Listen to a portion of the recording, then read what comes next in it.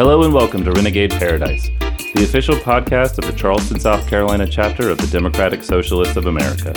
We are an intersectional activist organization working to build a society and economy run by the working class, a society that democratically meets the needs of the many rather than creating profits for an elite few. Renegade Paradise is a news, commentary, and educational platform based on socialist analysis from activists on the ground here in the Lowcountry. By sharing a socialist perspective with the world, and by lifting up the voices of our allies and comrades, we hope to create a space for folks in this part of the country looking to deepen their understanding of leftist politics, but who might not know where to start. Members of the Charleston Democratic Socialists of America come from a broad, diverse set of backgrounds and tendencies within the spectrum of the left. What unites us is one common goal: to build a different world, a better world. I'm Alfred Peeler. Tonight we bring you the first of two episodes looking at American immigration policy through a socialist lens. In part two, we are going to be giving some criticisms of ICE and America's approach to immigration in general. We will also be offering a socialist critique of borders themselves by looking at the concept of border imperialism. Tonight, in the first part, we are pleased to be joined by Fernando Soto, a local immigrant rights activist and founder of Recursos Estatales, a local Spanish language news outlet. Thanks so much for joining us. And thanks for having me. All right. So I thought that we would begin maybe by you just giving us some background on who you are and what your news outlet's about. Yeah. Well, thank you, first of all, for having me here and inviting me to share some thoughts on immigration. I am a Mexican-born Charleston native. I like to say I've been here all my life, so I grew up here in Charleston. And through my experiences, I've been able to get more involved in my community. I'm at a place of a little bit of more privilege to where I can make some action happen. Mm-hmm. And so I wanted to make that useful. So I started this website, Recursos Estatales. It's just local Spanish news, but also a resource page for immigrants and Latinos here in the state of South Carolina, so that they can connect to services that they might need that cater to the Latino population. And then lately, in the last couple of months, I've been getting involved in more activism due to the crisis that we are facing across the country, in terms of immigration and specifically the children who are being hurt the most. Right on. And we'll be sure to put a link to your website in our description for Awesome, this podcast. So there's so much to talk about with this. I thought maybe we could begin by sort of broadly looking at one of the things we do a lot on Renegade Paradise is we offer sort of leftist socialist analysis. We want to offer criticisms of ICE. We want to offer theory on immigration policy and so on. But there's a tendency when you do this to lose sight of the individual people who are suffering, people who are targets of ICE, whether they're individuals or families who are in these concentration camps right now, or individuals who are just sort of in like political limbo in Mexico, like Central Americans who have made it all the way to the border, but can't get through the border because CBP won't allow them to claim asylum. Or individuals in this country who, don't know if today is the last day they're going to drop their kids off at school and then be picked up by an unmarked van and just never see anybody in their community, none of their friends or family again. Right. And so could you talk a little bit about just the importance of not losing sight of these personal narratives when we're talking about something so big as like immigration policy? Yeah, and I think that's one of the most important things that people need to keep in mind, people who aren't experiencing these hardships, is that, as angered and whatever feeling you might be having at the moment and whatever your reaction is to the 24-hour news cycle, what we're dealing with are people's lives. Mm-hmm. So aside from, the political rhetoric that is being pushed around, people's lives are at stake. These rallies and actions, calls to action, shouldn't just end on that day. Mm-hmm. It shouldn't just be something to make you feel good, and then you call it a day. You're like, oh, I made this hashtag trend or whatever. But really, you just have to continue to fight. I mean, people are still being separated. Families are still being separated. Children are still being detained in cages in very inhumane conditions. And a lot of times people don't care to think about immigration away from the border. You know, we're in South Carolina. Right. We're far, far away from the border. And yet this is something that affects our local communities here in a number of ways that people don't normally think about. It really impacts the economy of our cities, of our towns, and ultimately it's a domino effect to other industries, you know, from construction to food and beverage, laboring, whatever the industry might be, where jobs are in high demand, but the supply is scarce because Americans aren't willing to take those jobs.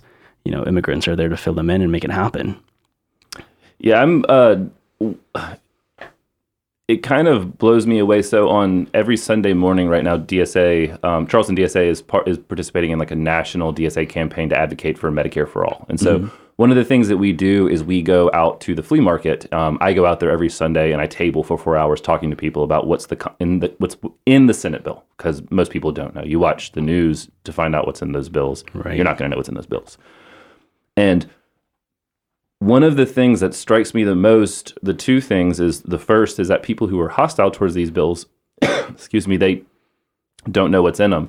But the second thing I found is that a lot of the times, once people find out that undocumented immigrants can go to the doctor too, if like Bernie Sanders' Medicare for All bill is passed, Sure, yeah. then that's the end of it for a lot of people. There's something about the idea that people who are undocumented don't even deserve to be able to go to the doctor when they're sick. And that just indicates some very serious separation from how we like engage with people face to face and day to day. It's like undocumented immigrants aren't even thought of as like humans who need the things that every other human thinks they like, and this ties in, I guess, with a lot of the language, the sort of like insect language, criminal language, like that sort of thing that's used. And I think you bring up a point, especially here in the South. I grew up in the South, so luckily for me, I've been able to experience two very different cultures and kind of mesh them in my own way. And something that, you know, has stuck with me my entire life are people who were born and raised in the South and their families have been here for generations, who always try to separate me from the rest of my people. You know, they're like, oh, I understand you're Mexican and you came here as an immigrant, but like, you're not like them. You're not a real Mexican. Right. I'm not a real Mexican. For the longest, I used to always say, I'm too Mexican to be American and too American to be Mexican. And so, yes, people always separate this issue. There's this idea that, you know, people are here to steal jobs. Nobody's here to steal anyone's job.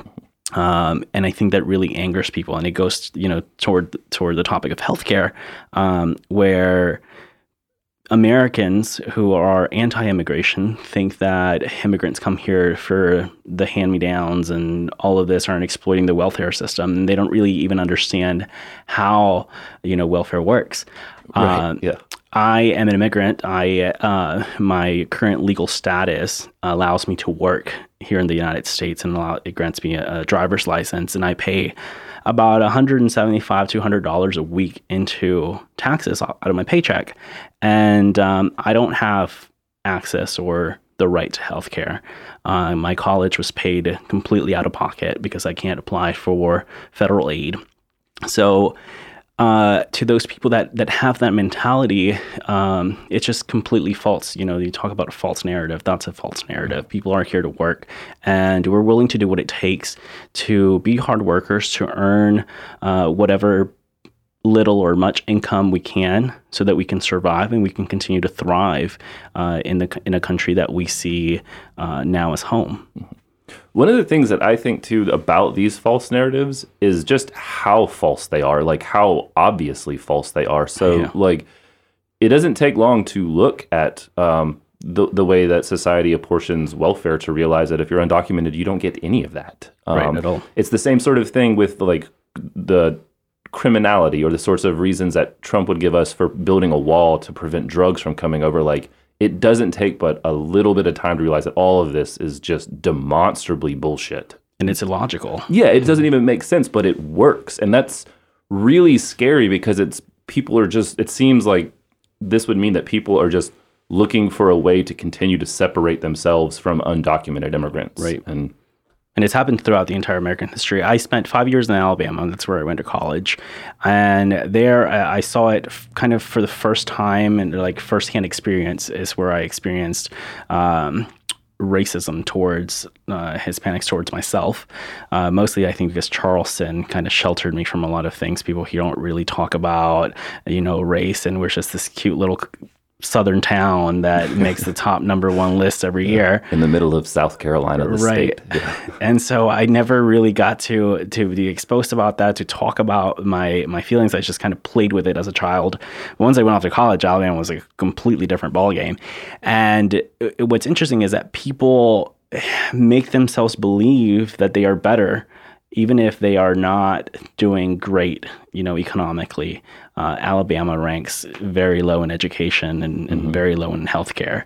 And it's always interesting when I hear, hardcore conservatives or far right people tell me, they should take care of American citizens first. Well, don't you think that a deep red state like Alabama, who has voted Republicans time and time again, will be thriving because of their policies? What they're doing is they're keeping people uneducated. They're keeping people poor so that they can feed them all of this nonsense, these false narratives. And that empowers these people, because once you feel like someone else is coming in and taking what you have a right to, that really does anger people. And that's what is fueling all of this nastiness that we're seeing that has had, atrocious consequences over the last couple of days in the news cycle. We've been talking about El Paso. Somebody drove hours, took the time to drive to El Paso to massacre Hispanics specifically. Yeah.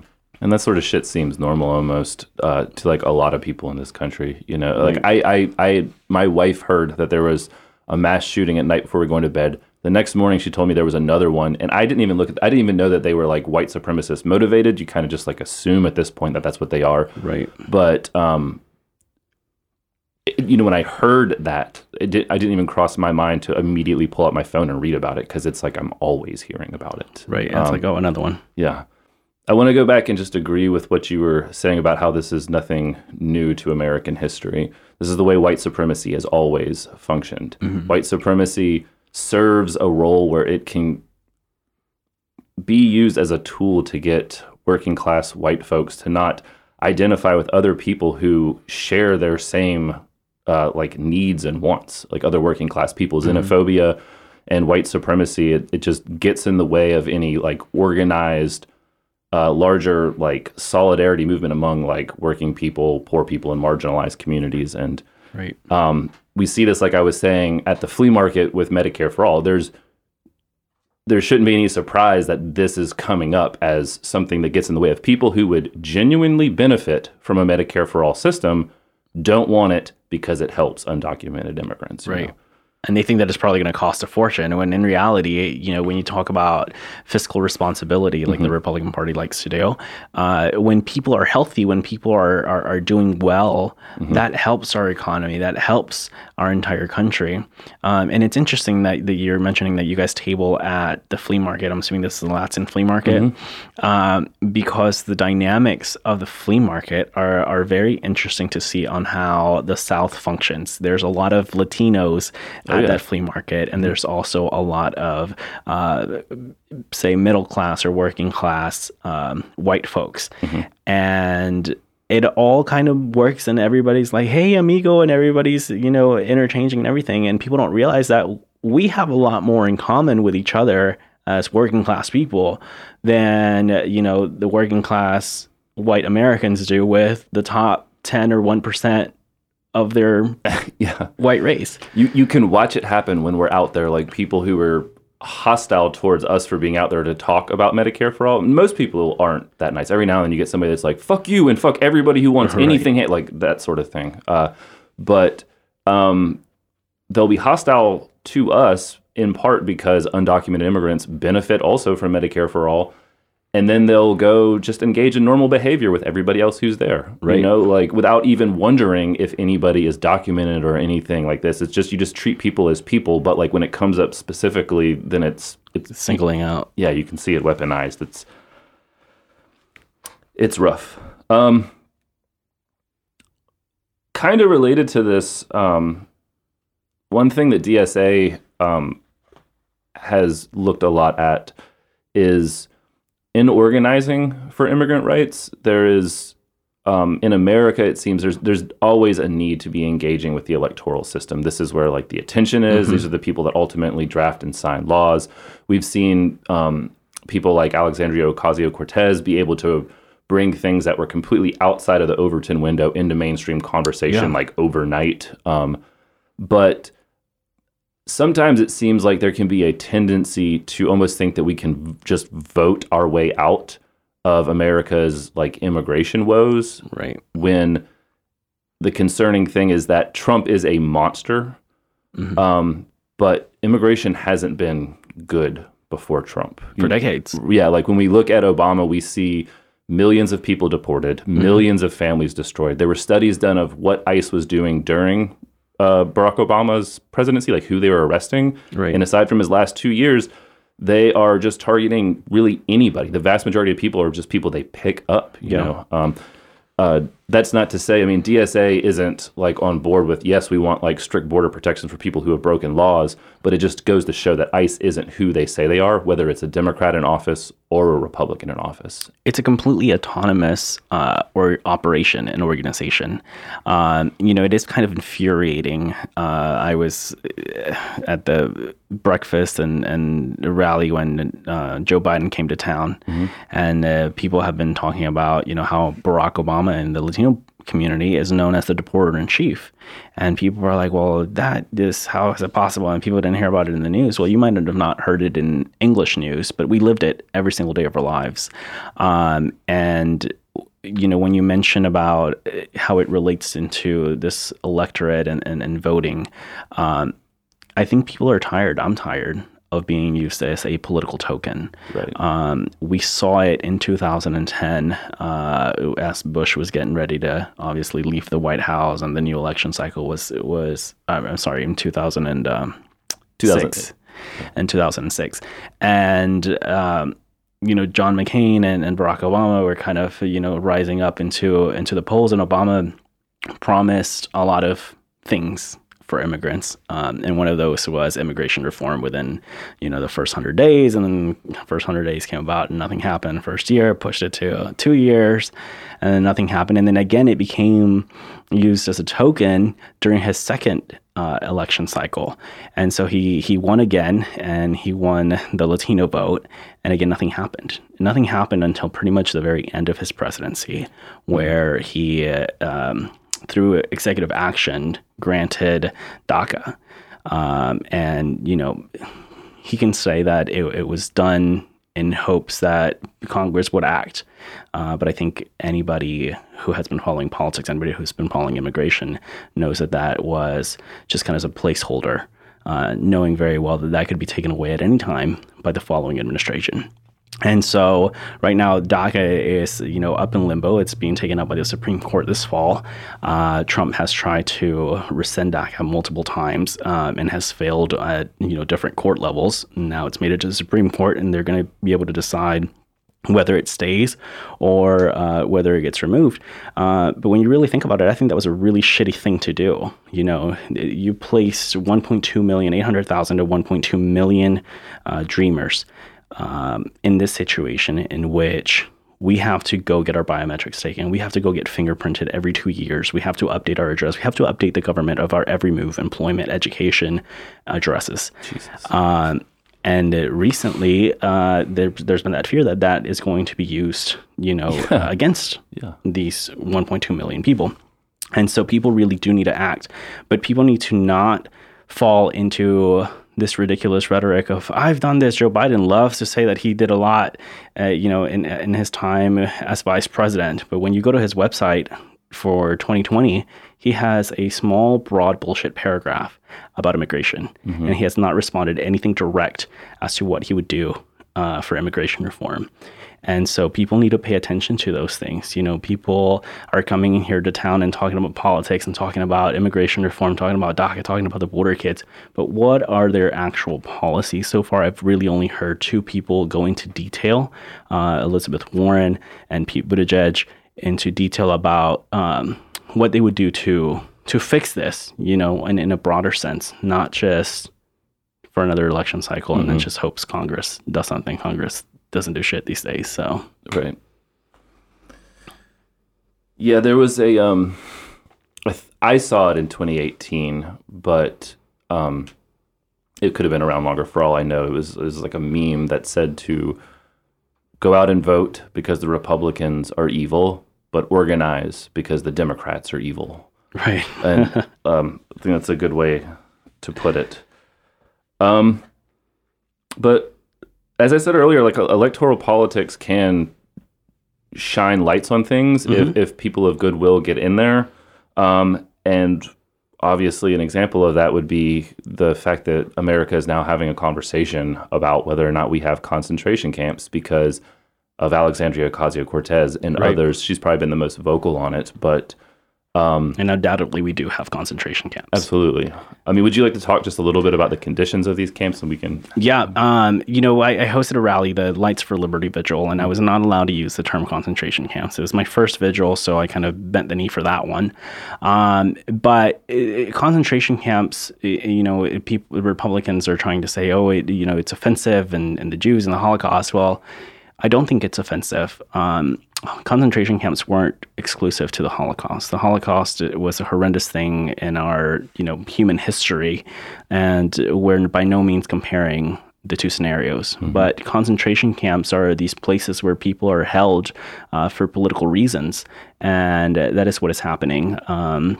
We are witnessing right now probably one of the most inhumane treatments and one of the most extreme attacks towards children that I can think of in American history.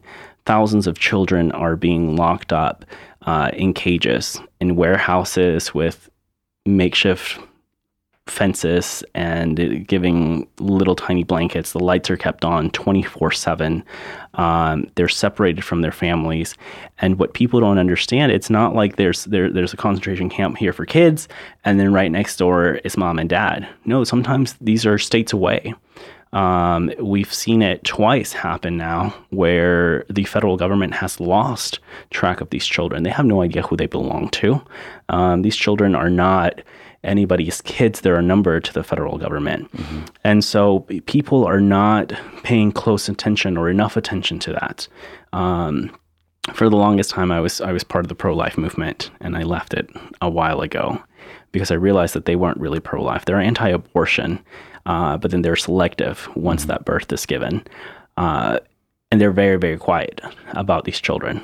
They're very quiet about brown children. And I saw people commenting on Facebook, pro-lifers, saying, well, people need to start referring to these kids as our kids because they're not our kids. And so here again is that Holy separation shit. of, you know, this is different. They're less than us. And so the courts have ordered that these children need to be reunited. They need to find who they belong to. And the Trump administration has failed to do that. The kids are getting very little medical treatment, if any at all. There's been 7 deaths under this administration, and that's something that is pretty unprecedented. You know, you talk about Obama as the deporter in chief, and yes, people were being deported, and families were suffering because of the raids. But at no time in our history have we seen children being treated like animals. Actually, I would say that in this country, animals are treated better than our migrant children are being treated right now. Because, you know, you see a case where a dog is being mistreated and there's national outrage from everyone, you know, and all these organizations step in. But when are we going to do that for these kids? And it shouldn't just end at these vigils. It shouldn't just end at a protest outside of a detention center. We need to be busting our ass to make sure that the well-being of these kids is taken care of. At this point, the damage, the trauma that is going to be with them for the rest of their lives is irreparable. I mean, there's nothing that we can do that will, you know, even when we set these kids free and we put them in a good home, or even if we get them back to their families, the trauma that they're going to have to experience and live with for the rest of their lives. To see videos of children telling their mom, you left me, you don't like me, you don't love me, is heartbreaking. These are 6-year-olds. They don't have a comprehension of what immigration is. We have 4-year-olds facing judges. Yeah, sitting before judges, like... Right. What 4-year-old is going to be able to legally speak for themselves? And so I think really what needs to happen is the world is also staying silent, and they need to unite. Sanctions, the same way that the United States places sanctions on other countries, those sanctions need to be placed on us. There's not to say that, I hate America and whatever, because I'm here, and I do believe America is a much better country than the one that I left. But I left my country because Americans decided to meddle in our political atmosphere. Right. And so they have destabilized the entire Latin American continent. And people don't understand that that's why we're coming to America. We're coming here because the U.S. government has meddled in one way or another in every little of these countries where we didn't ask anybody for anything. We're still meddling in them. Right. Yeah, anytime anything is not in American business interest, then, like, I mean, like, we were this close to war with Venezuela. Right. Not too long ago. So yeah, it's really impactful. I'll give you an example. This tragedy in El Paso kind of hit home for me because I am from Ciudad Juarez, which is right across from El Paso. We're twin cities, but two very different cities.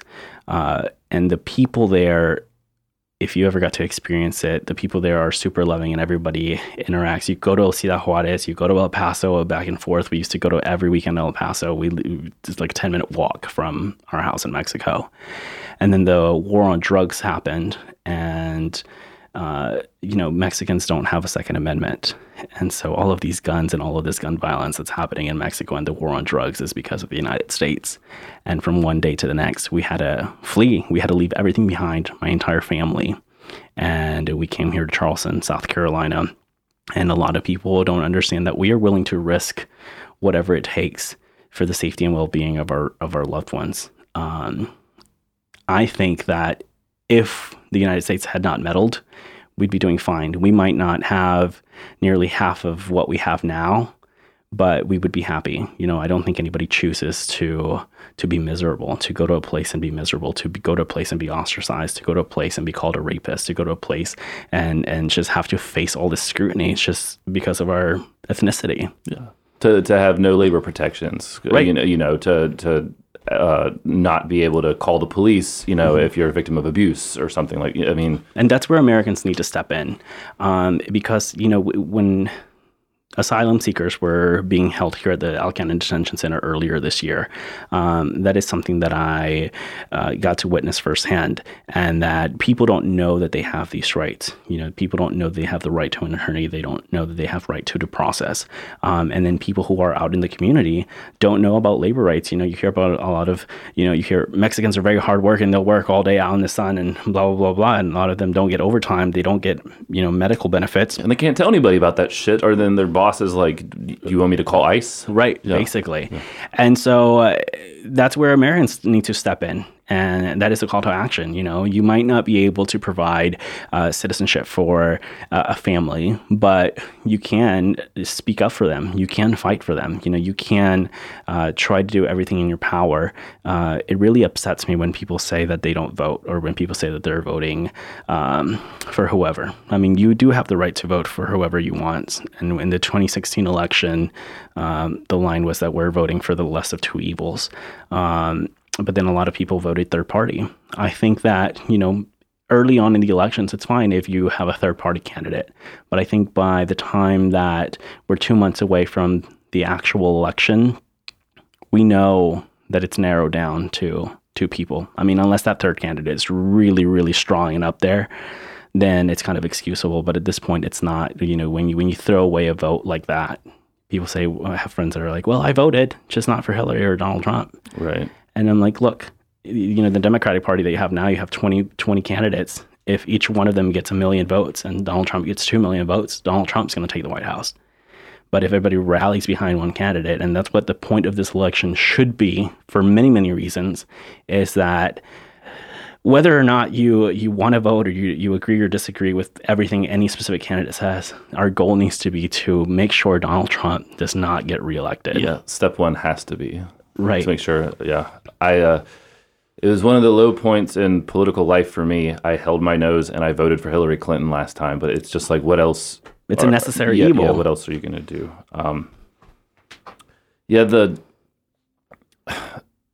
The degree, going back to the degree of like separation of being like to turn yourself off from just like normal human relations. Like I'm a father. Mm-hmm. And so getting my kid to go to bed at night is sometimes really hard. When my kid is sick or hurts himself, it's like some of the like my kid has a kidney condition. Some of the things that we've had to deal with that have been like some of the most like terrifying moments of my life, bar none. Mm-hmm. The idea of walking with my child from Central America to America, being separated by militarized police, not knowing where they are, but knowing that they don't know where they are, that they're scared, that they don't have... I mean, the ability for parents to just flip a switch and to not see that for what it is, there shouldn't be a debate about calling these concentration camps. There's not. There really shouldn't. Yeah. We're going to put in the description also a link to a YouTube video. There's a YouTuber named 3 Arrows who does like sort of leftist history. He recently put out a video talking about the usage of the word concentration camp. And he did 2 things that I thought were like really important. The first was to point out is that Dachau, Auschwitz didn't start out as like death camps. Mm-hmm. You know, like the Hitler doesn't come to power saying we are going to kill, you know, European Jewry. Like that's not that builds from a place. And he goes back and he looks at the first time that the term concentration camp was used in Germany, and it was used for refugee camps. For Jews who were fleeing from Eastern Europe. They were fleeing persecution. And as they came into Germany, they were put into camps with terrible conditions. A lot of them were eerily similar to what we're seeing on the southern border. Yeah. And there was even conversations of like progressive politicians going through them and calling them out. And then politicians on the right saying, this is just horseshit the left is making up for its own political ends. And like the conversation is really eerily similar. Yeah. And it's another thing that's inexcusable at this point is we have access to all of this ourselves. Regardless of what side you want to stand on, you have the ability to find out for yourself exactly what is happening because all of the information is available. Mm-hmm. And so when you talk about these concentration camps today where people are being denied toothbrushes, I mean, I saw a Trump administration attorney stand before a judge and they were making the case that these were not things that immigrants needed. They didn't need toothbrushes. They didn't need soap. They didn't need sanitary conditions. And the judge was just, mind blown that they were saying this, like basic hygiene can have detrimental effects on someone's health. And then you look at, the political stunts and PR stunts that people are making for political reasons. You saw Vice President Mike Pence and Lindsey Graham go to the border and they had a cute little setup and the children allegedly said that they were being treated really well and blah, blah, blah. Well, a couple of days later, that little setup was shut down. And so where did these kids go? They went back to the concentration camp living in horrific conditions, so people want to make those stunts and people want to say, well, he went there and those kids seem fine. Are you really that idiotic to think that something like that is not easily set up? When you have seen firsthand all of these videos of people risking their lives on the river, crossing the border, you have heard from border agents talk about how difficult these conditions are. Some of these places are desert, so it's like the extreme conditions, and then you have activists who are trying to just provide water for people's survival who are being persecuted, maybe going to jail for this. Like what?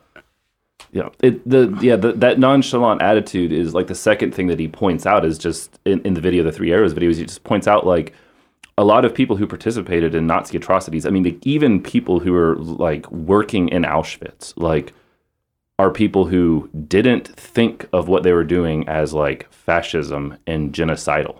They didn't think in those terms. They thought that they were dealing with people who were coming in to undermine their culture, to take their jobs, to like threaten like Western white European dominance and things like this. And when you can see these camps on the southern border, when you can listen to the rhetoric coming out of this administration, when we have things like what just happened in El Paso, and none of those pieces get put together, and you still just sort of are okay with the fact that there are families getting separated, and even individuals who don't have families just being thrown into spaces like limbo, political limbo. And it's not like ICE, detainment facilities are known for being safe spaces for people who are in those facilities. It's incredibly dangerous the entire time you're in there.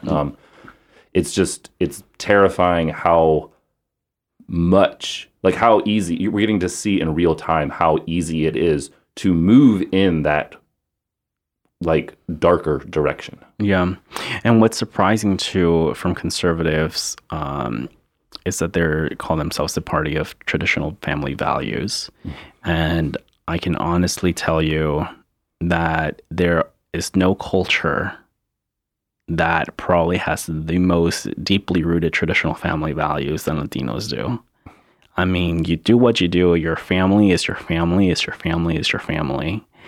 And to see this party kind of just tear that shit up is mind-boggling, because you're like, what kind of disconnect do you have in your mind? And I think it's a clear indication that white supremacy is very much alive.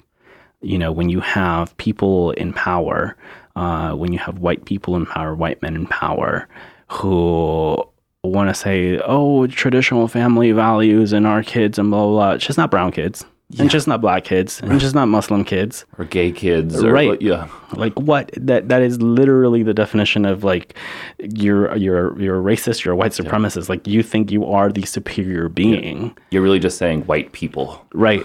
without saying that. And I think that's something that this administration is really good at saying. Trump. There's a video of him at a rally, and he's talking about, what should we do with immigrants? And someone in the crowd yells, you shoot them. And he just laughs it off. And he didn't say that he would shoot them or that that's what he would do, but also by not saying anything, laughing, and then just carrying it out as, oh, that's something that you can only get away with in the panhandle. You're just leaving this open door for the El Paso shooter. You're leaving the open door for people of color to continue to get shot. And, hate crimes have increased dramatically since his administration. People don't understand the amount of anxiety that people have to live through just because now we are hyper aware that we are a minority, we are people of color, and we are at a disadvantage. And that's not to say that we distrust white people. That is not to say that we don't have trust in our police forces. But I bet your ass that when you see a cop, it crosses your mind as a person of color. Is this a good cop, or is this cop going to be blinded by just, they're human beings at the end of the day. Are they going to be blinded by this hateful rhetoric and buy into it and not see me as another hardworking member of his community? And with a lot of the sort of like social media revelations we've seen from ICE officers and police officers across the country, I mean, there's just a really good chance. I mean, like, right. It's everywhere. Well, and maybe that's a good segue into talking about Sheriff Al Cannon and the Al Cannon Detention Center here. So we talk about these concentration camps as being on the border, but the Trump administration is doing everything in its power to prevent asylum seekers from claiming asylum. I mean, so much as like having, Border Patrol not let them come in to official ports of entry. Right. And then when they try to cross over, just arresting them. And Charleston has seen a massive influx in Charleston County itself of hundreds of asylum seekers. Maybe you could talk about that for a little bit. Yeah. So currently the Al Cannon Detention Center says that they are not hosting any asylum seekers. And so not that I'm aware of that there's an influx there at the moment, but there was at the beginning of the year where hundreds of asylum seekers were quietly transported to the Al Cannon Detention Center. Now, for years, the Al Cannon Detention Center has served kind of as a leasing facility for immigration operations. Mm-hmm. So people, undocumented immigrants who commit a traffic violation, they run a red light, or maybe they were stopped for speeding. They might not have a driver's license, a valid driver's license, or for whatever reason, they ended up getting booked to the detention center for the night. And now overnight, the ICE officials have put a hold on them. So they might pay their bond, to the county or to the city, but immigration has a hold on them, and Alcannon works with ICE for financial reasons. ICE operations give him money and funds they rent out beds and stuff. Right, exactly. Sure. And to my understanding, they're only supposed to hold people for 48 hours, and that's how much time ICE is supposed to have to come in and do their thing and whatever. But I know firsthand of people who have been in there for more than 48 hours, more than 72 hours, still on an immigration hold. And people don't hear about these things. When you go online and you Google ICE in Charleston, you're not going to find that they have a training facility here in our own backyard. You're not going to find that the Alcannon Detention Center is the leasing facility for, Customs Border Patrol. People don't think about Border Patrol cars here in our own city, but the fact of the matter is that there are UCCVP cars, riding around on our highways near the airport. And so it's really an autonomous organization that has so much power, and within that power, they have the power to not say anything. So there's literally no information unless somebody digs it up and is able to confront them about it. And that's what happened when the couple hundred asylum seekers came here from the border. Somebody got tipped off, and Mi Maletin, who is a nonprofit organization helping asylum seekers and providing pro bono legal services, came into Charleston and started the Charleston Project, which I was a part of, and translating for people and just trying to get as many of these people to know their rights, just to know their rights so they could have a chance at making their case. And it's really heartbreaking to see what these people are facing, why they came here. I talked with so many people, and one of the stories that stuck out with me was this guy who was telling me he was shot at and stabbed not once, not twice, but 3 times in his home country. And the attorney said, well, how, what do you have to prove? And he lifted up his shirt, and he had these very gruesome scars all over his body. I mean, it wasn't just once or twice, about half an inch. These were big scars throughout his body. And so literally just fleeing for his life. Another case, it was a gay man, and in Latin America, the machismo is very much alive. So, you don't get to be out and free for most of Latin America. And he was a taxi driver, Uber driver, and some of his passengers, I guess through conversation, whatever, they kept picking at it and found out or got the idea that he was gay, and they beat him up. And so in Central American countries, these are very small countries where word spreads very quickly, to the point where he was being threatened with his life. And now you come to the United States, and you have protections, religious persecution, race, gender identity, etc. And these are grounds to seek asylum in the United States. And people, I had someone message me over the last 24 hours and tell me, well, they're coming through other countries first. They should seek asylum there because that's what they should do. I'm like, the U.S. doesn't get to dictate what happens in other countries. If someone wants to come to the United States and seek asylum here, they can do so legally. They can do so once they're in the United States, and they can be free. That's the way that the law is currently laid out, is that way. I mean, if the administration wants to change it, they have to go through that entire process to change it. And they've been trying to do so illegally. They obviously have set up these concentration camps. They have demanded that Mexico take all of these asylum seekers and host them in Mexico while their cases are being processed. But that's infringing on the current law that exists. And so people were very shocked to find out that we had, some ICE operation here. And ever since then, there are ICE has released a statement that says they have ICE operations every day. Whether or not they want to call it raids, they are in our communities. The Trump administration released a list of 10 cities where they were going to start raids and go after 2,000 people. And that was pretty much a distraction because I saw an influx of messages from people telling me, I saw immigration here. I saw immigration here. These were workplaces out in the Sea Islands. These were in North Charleston. And I couldn't confirm it because I can't just call ICE and be like, hey, did you guys conduct a raid? And they're not going to be like, oh, yeah, we did at 7:43 until someone was able to film it. And then they released a statement that they have ICE operations every day. And today we saw the largest raid in over 10 years happen in Mississippi. 680 people were arrested at 7 different labor operations. And I think these were mostly, farm workers. So you think about Mississippi, think about South Carolina. We're not too far from Mississippi, and we're not too far behind in terms of education and economic, progressiveness, if you want to say that. But Mississippi ranks 48 in economy, 46 in education. You don't think that 680 people that were working in, chicken processing plants or whatever the case might be is going to have a negative effect on their economy. It does. And that's what I don't understand why Republicans and conservatives in our own communities understand. If you want to push this hateful rhetoric of send everyone back to their countries, don't accept asylum seekers here in Charleston. Don't accept immigrants. Don't give them the right to work. Don't grant them citizenship. Our entire state economy, which has been doing better over the last couple of years, would go back down the shithole. We couldn't have a progressive Charleston with nice, beautiful buildings. We couldn't have all of these beautiful suburban neighborhoods that have been sprawling and booming, because those are jobs that pay very, very well. And I know that firsthand because I work in the construction field as my 8-to-5 job.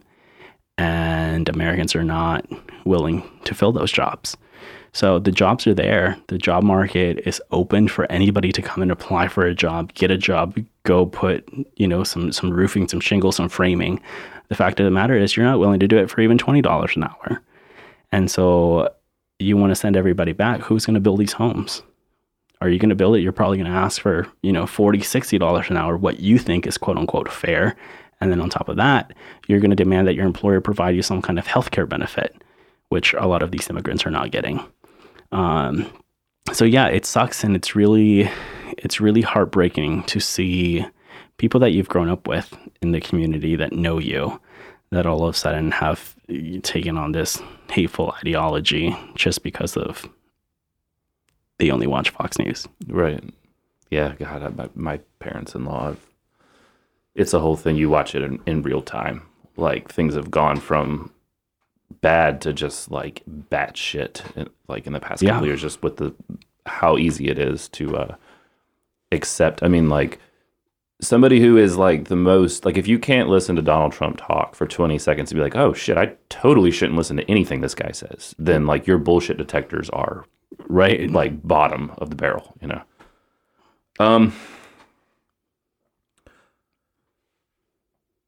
I think that this is maybe a good chunk of stuff to talk about, but before we call it, would you like to talk a little bit about what efforts going forward might look like, what you might be involved in, what you'd like to see other people involved in if they want to act constructively, instead of just coming out to the rally and being, like, angry and sad together, which is important and we should do that, but to continue acting after that, what sort of things could people be keeping an eye on? Yeah, it's important to talk about also, race. You can't necessarily just talk about immigration and not talk about race. When you talk about either white supremacy or white guilt, or privilege, people need to understand that people like myself and other activists and immigrants, we are not anti-white. We're not anti, American society.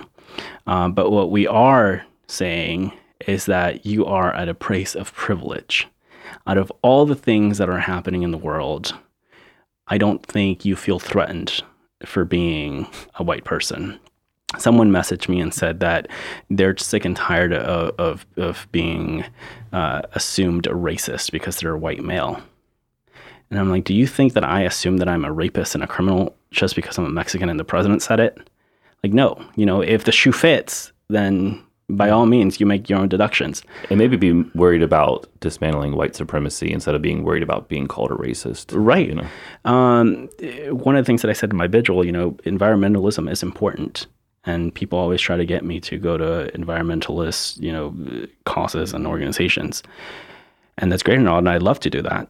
But that's not my battle to fight right now. Right now I'm battling survival of human beings.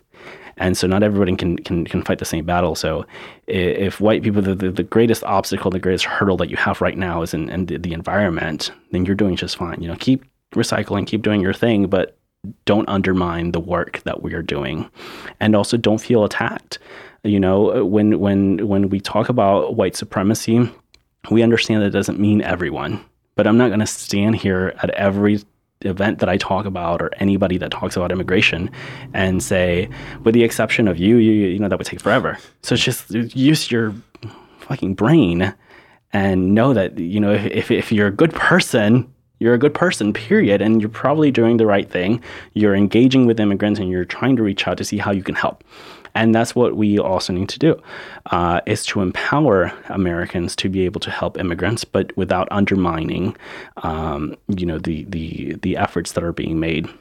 So people right now have been reaching out and they're saying, what can I do? What can I do? What can I do? And I've been trying to think for weeks, how can I best make something out of this? And I think that is for our Americans and our white counterparts to really take charge of some kind of program or action that is not going to undermine the lives of immigrants, the struggle that immigrants are living. And so a couple of people reached out to me and invited me to one of the meetings for Charleston Immigration Coalition, which I am now a part of. And we've gotten together to brainstorm different things and different ideas and different events. And we've been putting on different forums and workshops to empower immigrants. And we're working on something to empower the American people, to empower those people that are able to vote, to empower U.S. citizens to make a difference. If you really care, if you were crying at my vigil, or if you're crying in front of your TV because you saw these children and the next day you woke up and you went with your kids to Disneyland and you thought that was it. No, there's something that you can do. And so what we're trying to do, what I'm trying to push for, is a rapid response team where if we see any immigration raid or immigrants in our local communities being taken advantage of, that you can do something. We saw it in Tennessee a couple of weeks ago where Americans, neighbors, the ICE immigration official showed up to a neighbor's house, and the neighbors rallied very, very quickly. Yeah, that was an incredible thing to read about. They were in the van. It was like a man and his son, I think, like 12-year-old boy sitting in a van. ICE comes and says, hey, we have an administrative warrant to get out so we can arrest you. Mm-hmm. And then a neighbor showed up and was like, don't listen to them. You don't have to. This warrant is bullshit. And then other neighbors started coming over and just surrounded. It was like an incredible thing to see. Right. And so that's what people can do. And I think people realize also, when you get, as a white person, you have so much power in these situations of authority because, how many times have we read on the news that a white man or a white woman got aggressively beaten just because they were white by an officer, whether it be a nice officer or a police officer? You don't hear about it. And that's not to say that it hasn't happened maybe once or twice. But again, these aboutisms and what ifs and, little different scenarios are what gets you sidetracked into thinking that, oh man, this also happens to white people. So I can ignore. Right, so I can disregard everything. No, that's not to say that only immigrants' lives are important and this is the only thing that we're fighting for. But understand that at that point in time, you have the power to speak up. Just for being a U.S. citizen, you can stop that officer by telling whoever that they have rights. They have the right to remain silent. They have the right to an attorney. These are basic things that probably everyone who went to middle school here in America knows. And those are very basic things that immigrants don't know because they didn't go through education system here necessarily. Or they might have been brainwashed in a way to think that they don't have those rights because they are immigrants. And, to hear this rhetoric every day, at some point it does take a toll. You start to doubt and question your own humanity. You're like, well, maybe I do deserve it. Maybe this is the way that it is. And it's not. It's not the way that it is. It's not the way that it should be. It's not who we are as Americans. Immigrants come here because we have a belief that this is the greatest country on the face of the planet. And people always tell me that they disagree. My progressive leftist friends always tell me that I don't think this is the greatest country on the face of the planet. And maybe that is opinion-based.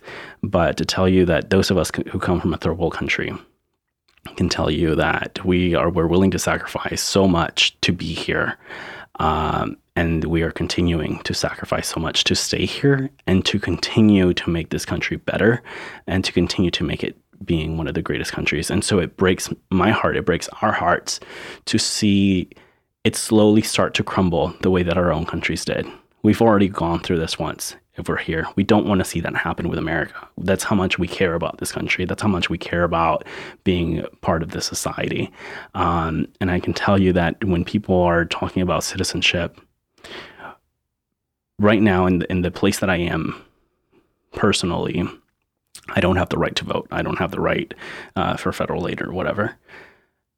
And that's fine. If I had to pay $200 into taxes every freaking week, and not have the right to vote, then, I'm better off than being sent back to my home country and probably being murdered.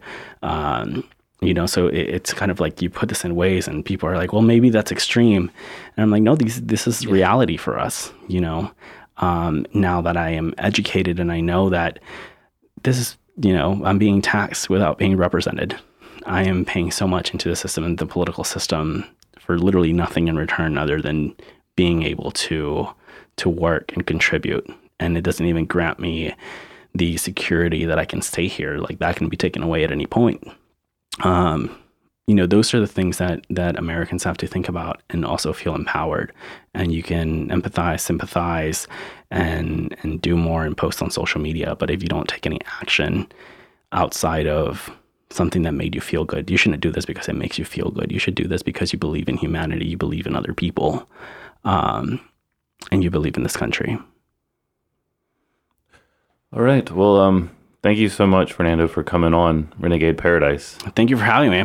We will make sure to share with our audience, and DSA can share with our membership and our following on social media as well. Anything that the Charleston Immigration Coalition going forward would like to see from people will help spread the word. Awesome. Yeah, I'd love that. And, maybe we'll have you back and talk further down the road. Maybe something good will happen.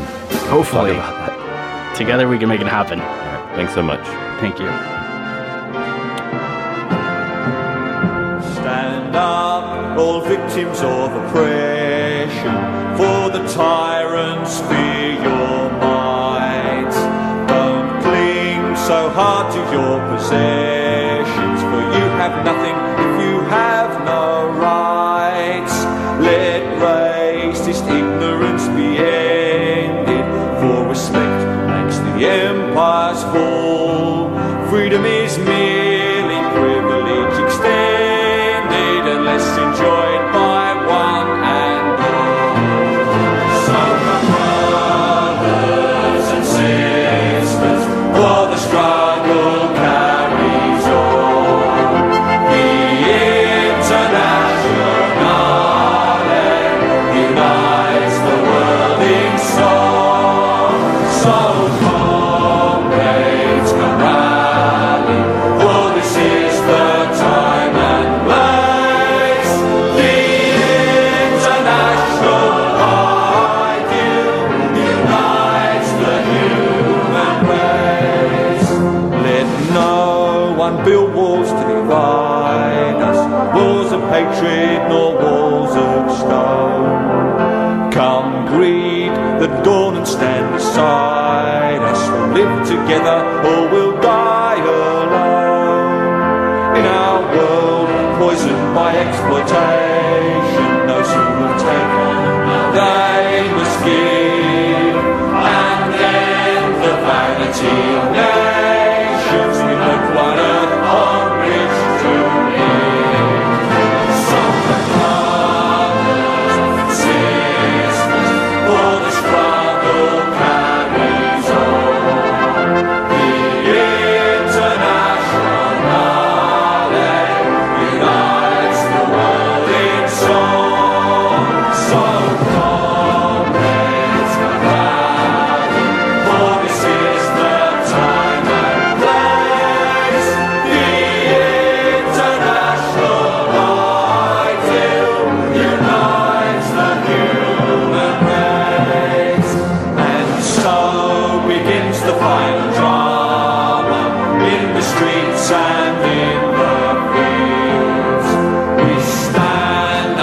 before